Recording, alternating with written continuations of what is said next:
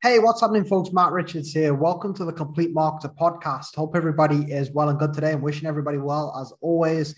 Thanks for checking in, guys. Hope everybody's having an awesome week. We're here again Thursday, another week down, closer towards Christmas, close towards the end of the year. Try not to get too excited. If there's any Scrooges listening, I apologize. I'm definitely not a Scrooge. I'm a 31-year-old kid when it comes to Christmas. I'll be honest with you. I'm not sure if you are the same.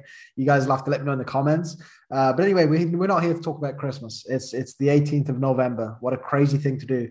What I'm going to be talking about today is you're not everybody's cup of tea. And this is a phrase. I'm not sure if this is a global phrase or a phrase that everybody uses. I know us Brits are more passionate about drinking tea than others. But when we think of saying we're not everybody's cup of tea, or you're not going to be everybody's cup of tea, what that basically means is that some people are going to like you for who you are and some people aren't. And one thing I've noticed that what a lot of people do when they want to brand themselves and when they want to stand out on social media, I see a lot of people trying to be like other people. I see a lot of people trying to talk like other people, trying to act like other people, trying to love things that other people love, trying. I mean, if you genuinely do, fair enough. If you love the same things as other people do and you get common ground and that type of stuff, then fair enough.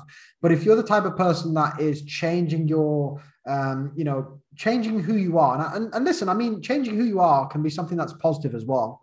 Going back like 8, 9 years ago as a drug addict and the crazy person I was and negative and horrible person, then yeah, it's probably a good thing that I changed as a person.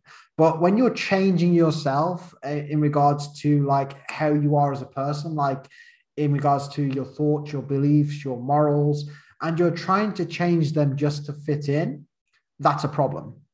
So for example, I see some people that are like, well, I don't want to put myself out there on social media because I'm worried that I don't talk properly, or I'm worried that I don't look like a leader, or I'm worried that people don't respect me. So what these people do is they then try and sort of fabricate themselves into being somebody that's more respected, or into being what they believe they need to be in order to get that respect that they're looking for. And all this ever leads to is a brick wall. Because there's only so long you can pretend or you can force yourself to be something that you're not.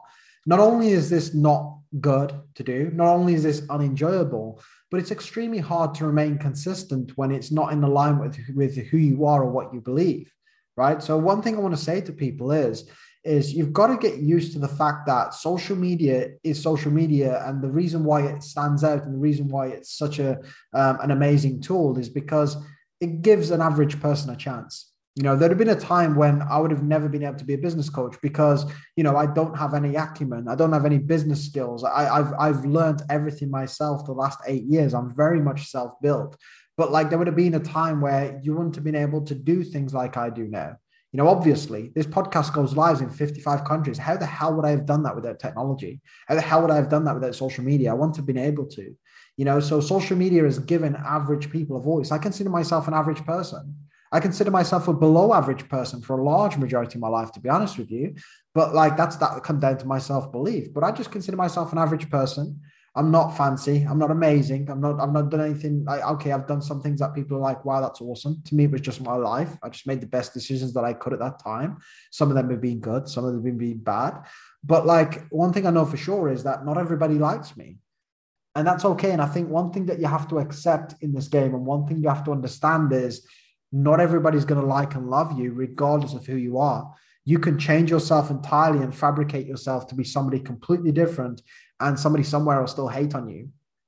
So the reason why it's so important to stick to your guns, the way you talk, the way you act, the way you are, the way you dress, the things that you like. The reason why that is, well, there's three main reasons. Number one, it's easy to be consistent when you're being yourself. When you're being somebody else, it's hard, it's difficult, it's something that's forced. Eventually, you're going to run out of ideas. Eventually, you're going to run out of steam. The second thing is it makes you unique. I don't really talk like a lot of other coaches, right? And that tends to bring people to me because they're like, well, you're different. I like you. You're an average guy. You don't mind calling a spade a spade. You swear, you do the things I do, and like, okay, that probably loses me clients. Some people prefer to work with like a shirt and tie, professional, well-spoken individual. But that's not me, right? So I'm unique in my own way. And these well-spoken individuals with a shirt and tie, they're unique in their way. I'm not shitting on people like that because if they're being who they are and they're wearing a shirt and tie because they usually wear shirt and ties and they're not just doing it for a picture and they're not just doing it for the sake of standing out on social media, then fair enough. Hats off to them. But me personally, I've wore suits, don't really like them. They're too hot. They're too stuffy. Don't suit me. I'm the man who's going to turn up to your event in the most probably a shirt and jeans, at the most. I'm not going to be the person that turns up in a suit. It's highly unlikely. It's too hot for me. It's too bothered. And I've got huge thighs from my older, from wrestling and from running and fighting and martial arts in the past, and the fat layers that have gathered to them over the years since I've retired.